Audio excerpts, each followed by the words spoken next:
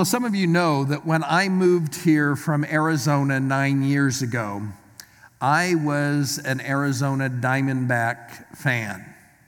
In fact, I had season tickets from their inaugural season in 1998 until about 2008 and attended many, many games and was even given tickets for the 7th game of the World Series in 2001 when the Diamondbacks won that game. It was an exciting game. But today, I would probably consider myself a Pirates fan most of the time. If they're playing the Diamondbacks, I'm conflicted.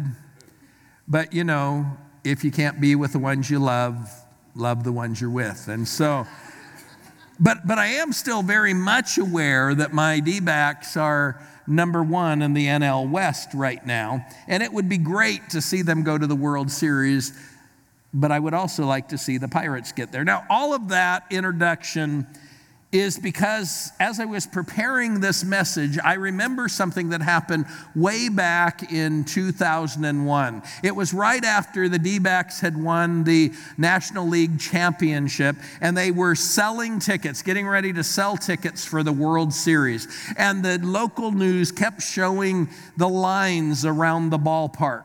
And I mean around the ballpark, of people who had been there for hours waiting to buy tickets. And they kept interviewing these people. Some had camped out the night before. Some had gotten there really early and were mad that they let people camp out the night before. You know how that always goes. They interviewed all those people. And I remember one guy in particular. I was watching my news at home, and I remember this guy, and they interviewed him, and they asked him how long he'd been waiting, and he had been waiting for hours and hours and hours. And then he said this, "But waiting's half the fun."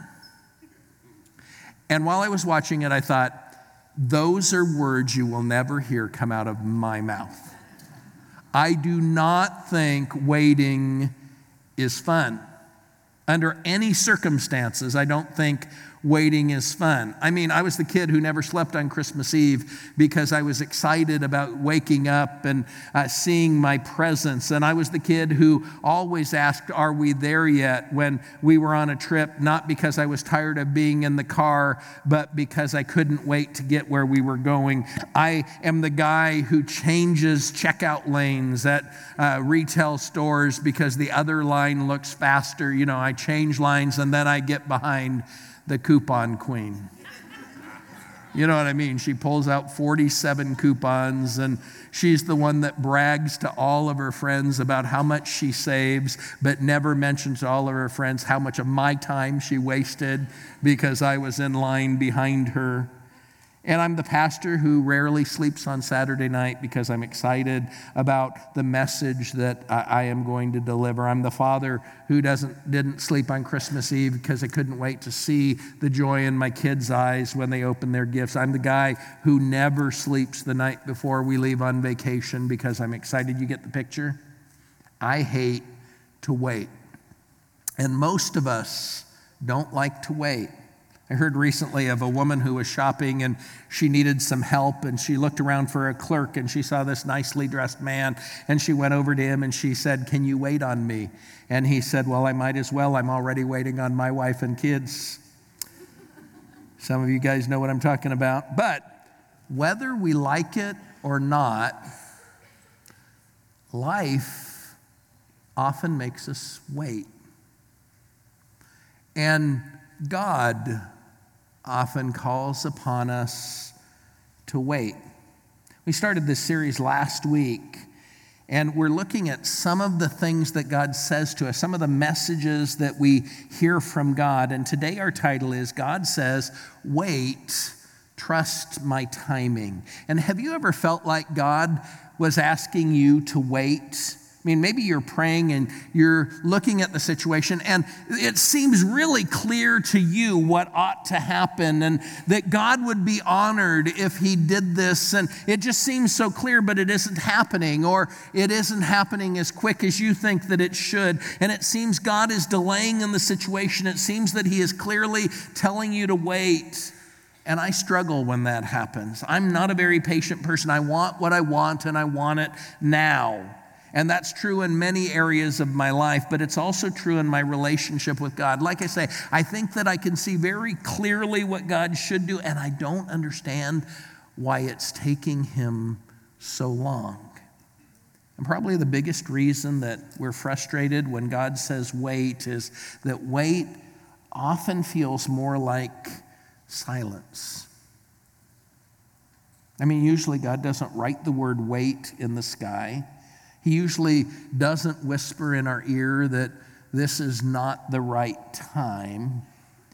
He just seems so silent and so far away. Some may be getting uncomfortable right now when we talk like this about God. Some feel that to indicate that it feels like God is silent or far away or unconcerned is somehow irreverent, that it's somehow unholy. And if you're feeling that way, I would say that either you have never faced a crisis in your life that caused you to absolutely beg God for a quick answer, or you've been afraid to express your true feelings to God. Some of us here, maybe most of us here, have had circumstances in our lives where we begged God for a quick answer. For my wife Jill and I, it was the healing of our chronically ill daughter. For some of you, it may have been the healing of your marriage, or for someone that you love to overcome chemical dependency, or the restoring of a friendship, or to be able to hold on to a job that you needed in the midst of a downsizing. And whatever the situation, most of us know what it's like to beg God for a quick answer to our prayers, only to hear a deafening silence. God may be whispering, wait, but in that moment, it feels as if he is shouting, go away. I don't care about you, and I don't care about your situation.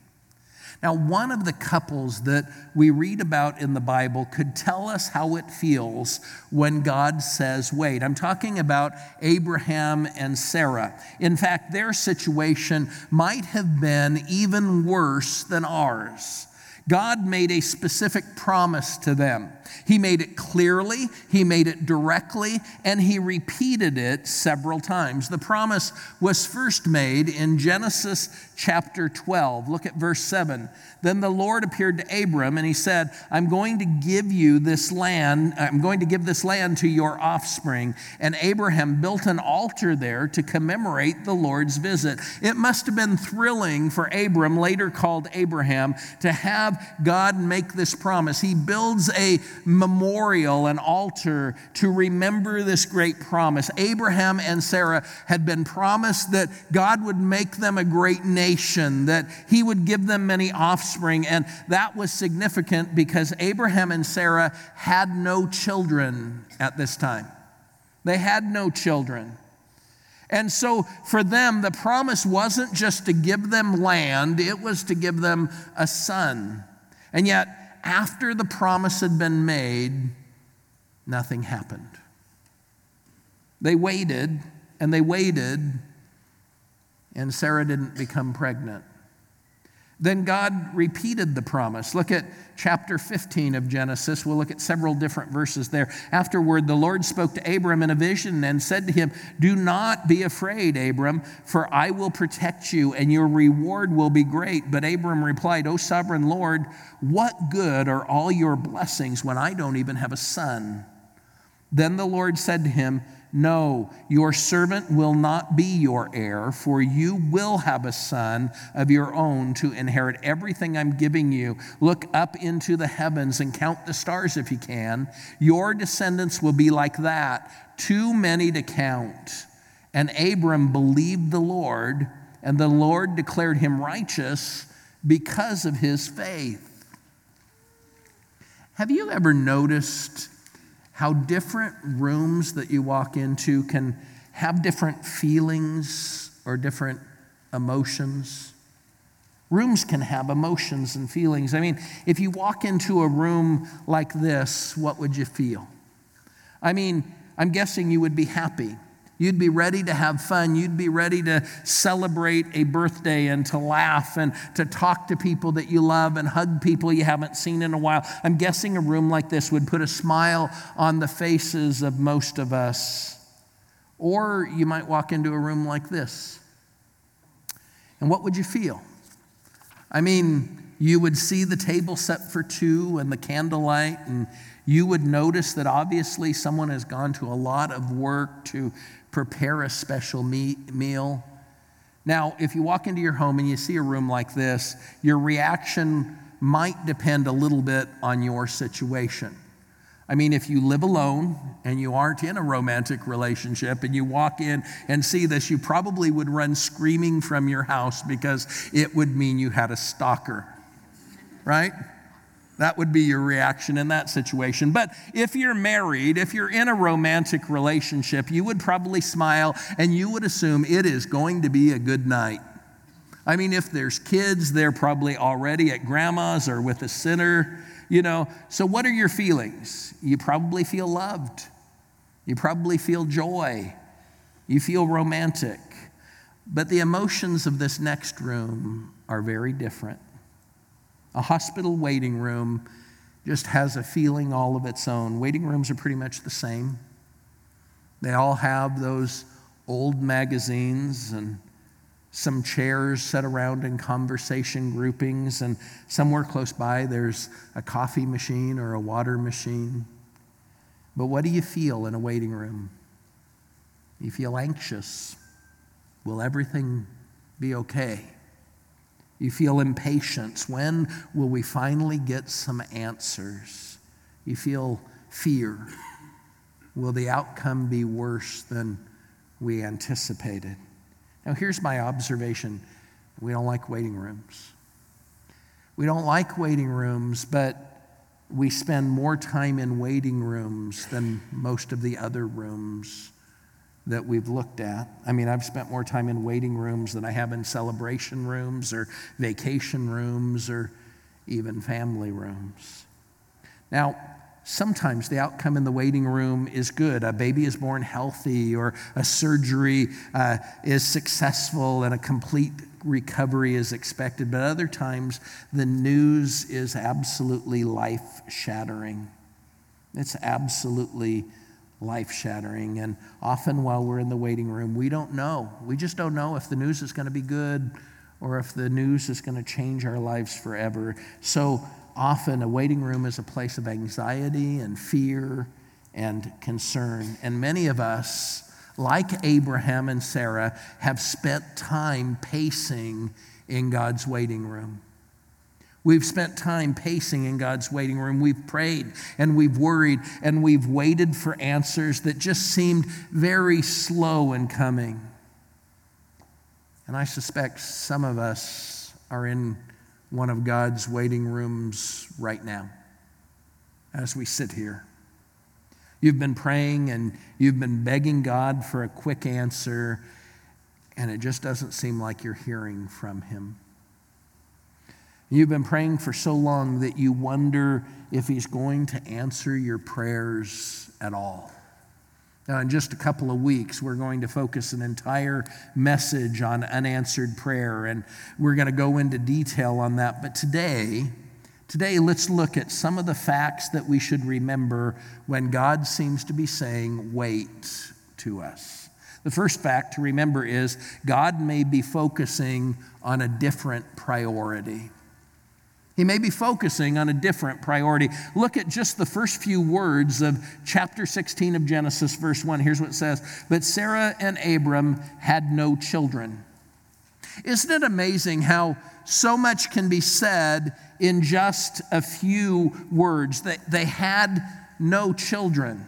They'd been promised by God that they would have a son, but they had no children. They had been waiting for God to keep His promise, but they had no children.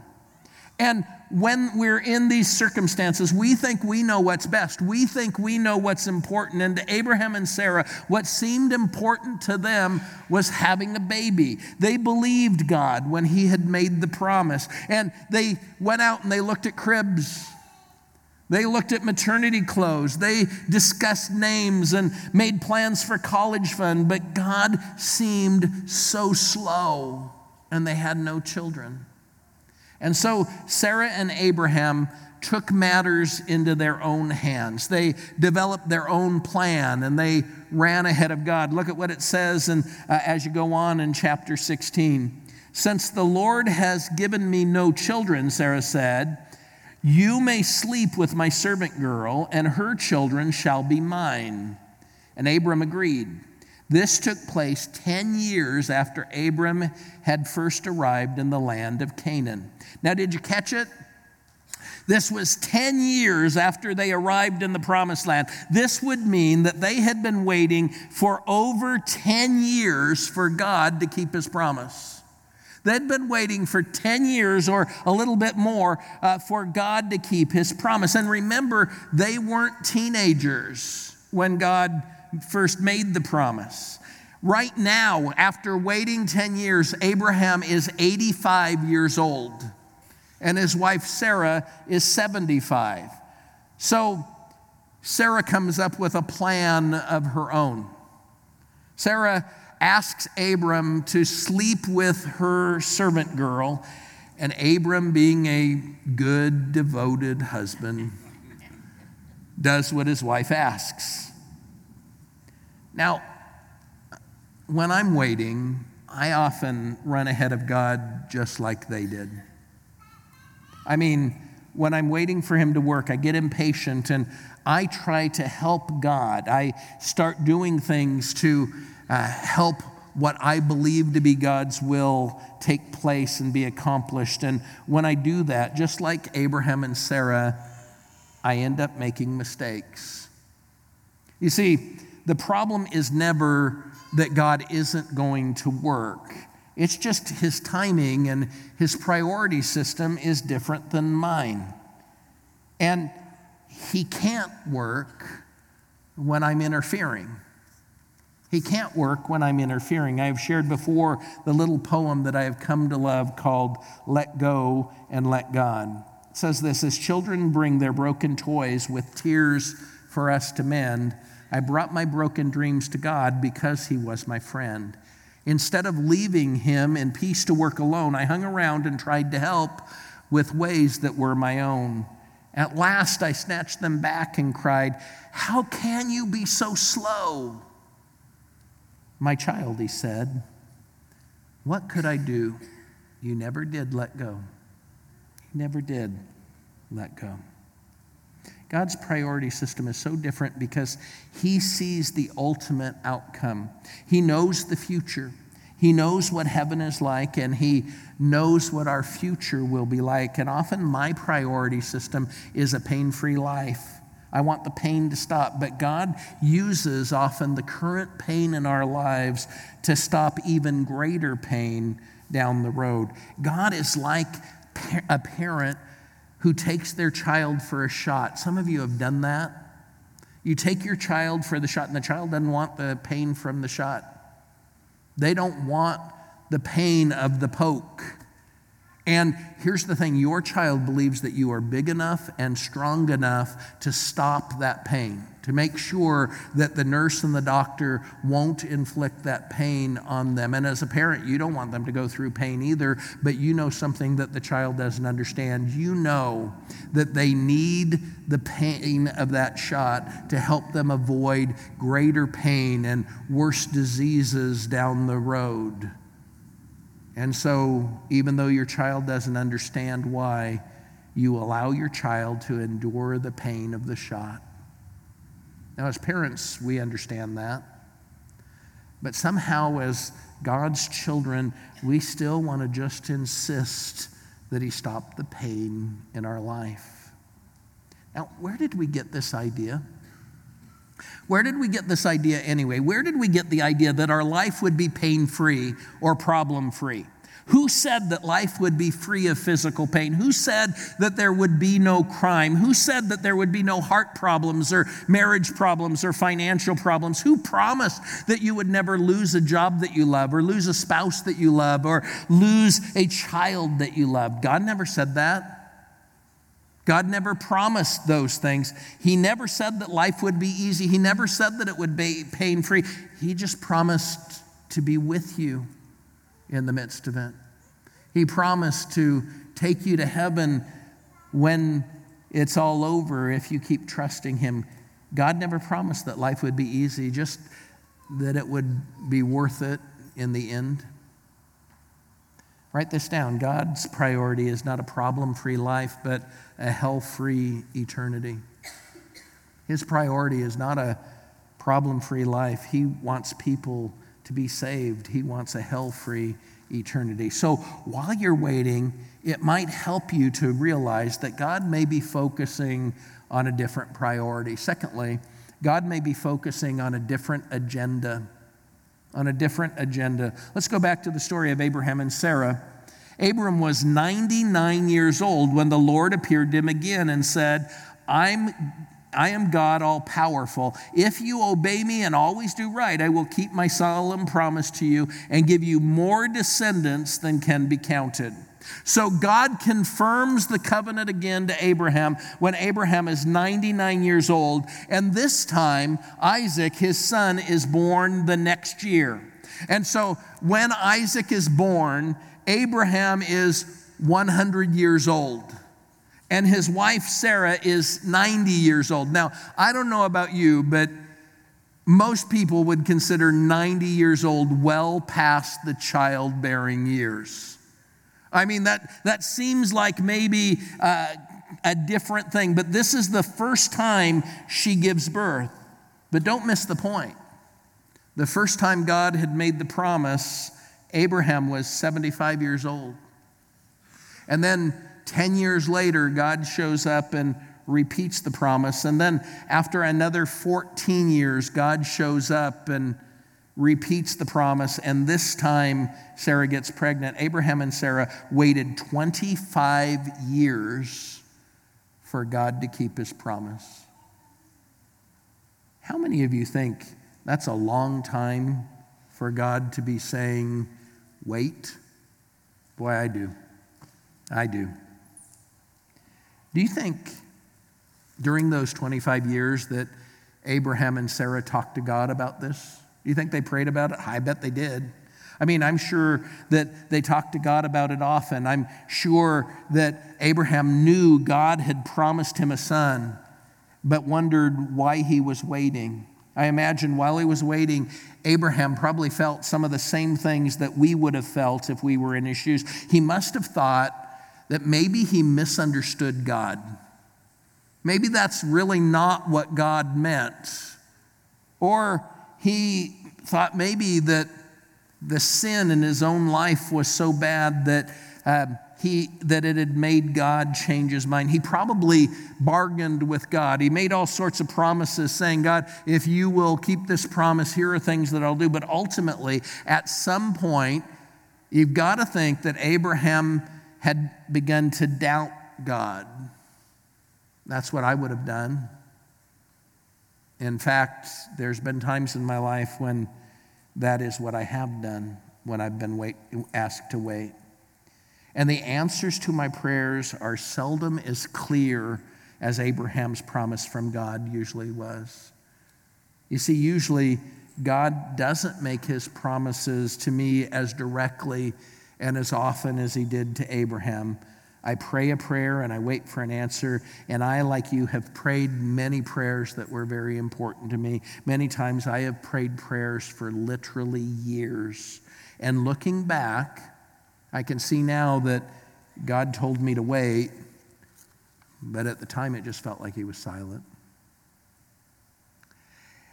And then even when he did answer, sometimes his answers weren't exactly what I had prayed for, they were different. But during the waiting times, I've thought that the problem was me, that maybe it was my sin or my lack of commitment. Listen to me, write this down. Just as we can't earn our salvation with good works, we also can't earn the answer to our prayers.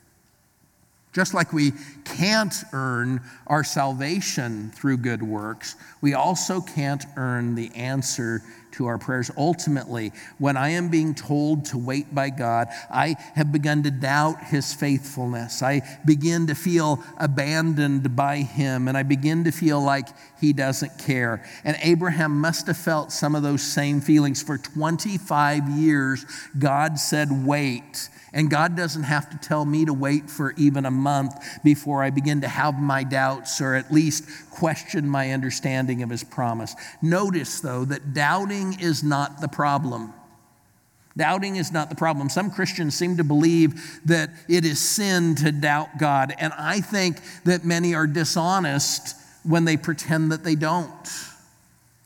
You see, God is not surprised by my doubt.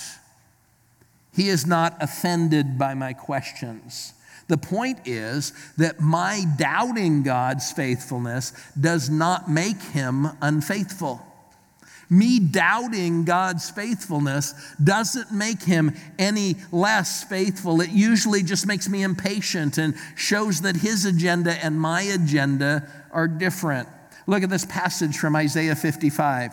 This plan of mine is not what you would work out, says the Lord. Neither are my thoughts the same as yours. For just as the heavens are higher than the earth, so are my ways higher than yours, and my thoughts than yours. And then look at Proverbs 19:21. We make a lot of plans, but the Lord will do what he has decided. Oh, we make a lot of plans. And God laughs sometimes because he knows what he's going to do. We see the pain of the moment that we're living in, and our agenda is to stop the pain. And God sees all that will happen in the future. He saw and cared about the pain that Abraham and Sarah felt. He saw that Sarah was hurting because she didn't have any children. He also knew that he was going to answer that prayer, that he was going to give her a son when she was 90 years old. And that outcome never occurred to Sarah. It just never occurred to her that God would give her a baby when she was 90 years old. It didn't occur to her because she thought it was impossible. She thought it was impossible. She thought that she was past the point of bearing children. But God wanted his agenda to involve a miracle. He wanted it to involve a miracle that everyone around the world would see and be amazed by. I mean, if a 90-year-old woman gave birth today and the child had been fathered by a 100-year-old man, do you think that would make the news? Do you think people would attribute that to God, to a miracle? And God's agenda was the birth of this child would be special.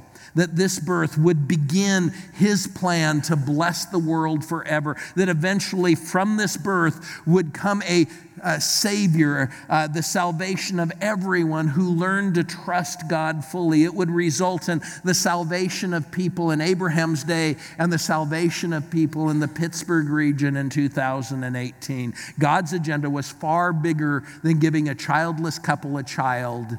His agenda was to give the world a Savior. To give the world a Savior. One last thing to remember while you are waiting. God may be focusing on a different goal. A different goal. I know we just talked about God's ultimate agenda of salvation for the world, but I think when we are waiting, God probably also is working on a more personal goal in our lives.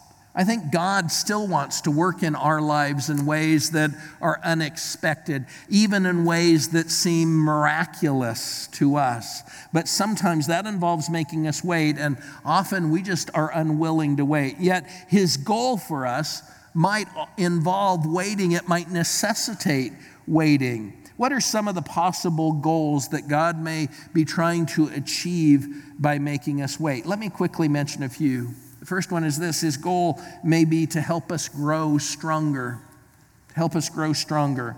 Waiting is one of the ways that God builds character qualities into our life. He may use delays to give us time to grow spiritually stronger. He may develop our faith more or our patience. He may also be giving us time to grow past some of our current struggles so that we are ready for the answer that he's going to give us that we've been praying for. His goal may also be to help us modify our request, to help us modify our request. Quite often, when I first pray, I don't completely understand the situation enough to know what I really need or even what I really desire. I usually think I do, but looking back, I am pretty glad that God did not answer some of my prayers the way that I first prayed them.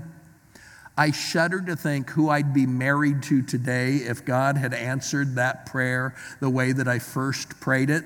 That's just one example. There's other things that I could give. But sometimes in waiting, we have a chance to think the situation through and to modify our request based on God showing us more and giving us more wisdom. His goal may be to help us rest and recover. God may know that you need time to rest before He moves you forward to your next step. You may need to recover from the past hurt before moving into that next relationship or into that next job. He may give you time of solitude or unemployment or loneliness as a way to help you rest and recover. And lastly, His goal is often to help us trust Him more, to trust Him more. I mean, He could solve our problems in an instant. He could solve our problems the very first time we ask. Our leaders are praying diligently right now about the financial situation of our church, which is a little tight right now. And God could solve that problem very easily. I mean, we could strike oil on the back lot. That would probably solve the problem pretty easily. But He wants us to trust Him. And He wants us to trust His people to provide because that's what His Word teaches us to do. And He could just miraculously and instantaneously rescue you and me from all of our pain and resolve all of our problems. But if He did that, then we would begin to take that for granted. We probably wouldn't even notice that it had been Him working in our life. And I've struggled through some hard times and some waiting times in my life. And because of those times, I can testify to this clearly. God can be trusted. God can be trusted. He will act. He will answer. Not always the way that we ask, usually not in the time we expect, but you can trust God.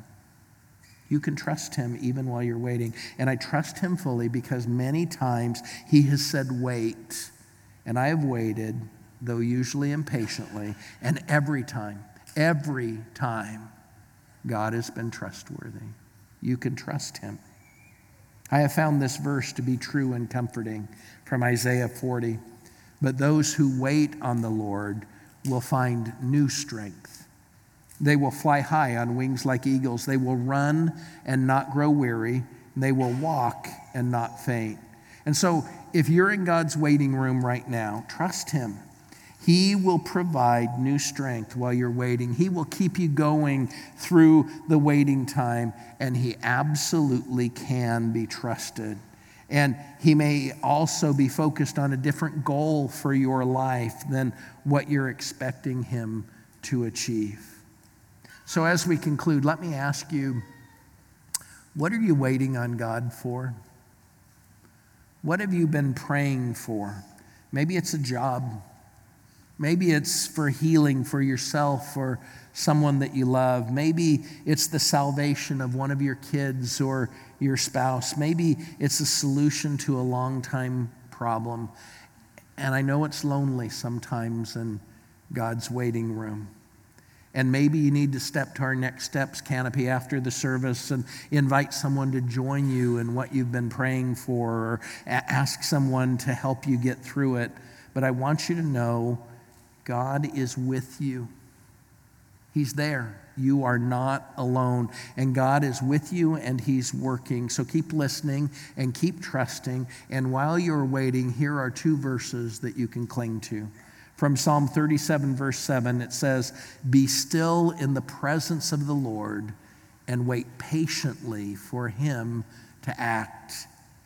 And then Micah chapter 7, verse 7 says this, "As for me, I look to the Lord for help. I wait confidently for God to save me, and my God will certainly hear me." God promises to hear us. So let's pray together, shall we? Heavenly Father, some sitting in this room are so discouraged because they've been praying for so long. And they believe that the answer to their prayer is good and godly, and yet you seem to be saying to them, wait, trust my timing. And so, Father, right now, we acknowledge that it's frustrating, but we throw ourselves at your feet. We choose to trust you. And Father, we pray that you will help us to follow you fully, to begin to see your priorities, to begin to care about your agenda, to begin, Father, to allow you to achieve your goals in our life. And Father, right now, I just pray that for those that are doubting, that you will give them strength. For those that feel alone, that you will just help them to be aware of your presence in their life, and that you've surrounded them today, right this minute, with people who care for them. And Father, most of all, we are so thankful that your promise is not for a pain-free life here, but your promise when we've trusted Jesus is for an eternity with no strife, with no waiting, with no problems, with no pain. And Father, we cling to Jesus, the hope of our salvation. And Father, today we promise you again that we're going to trust you and trust your timing. In Jesus' name, amen.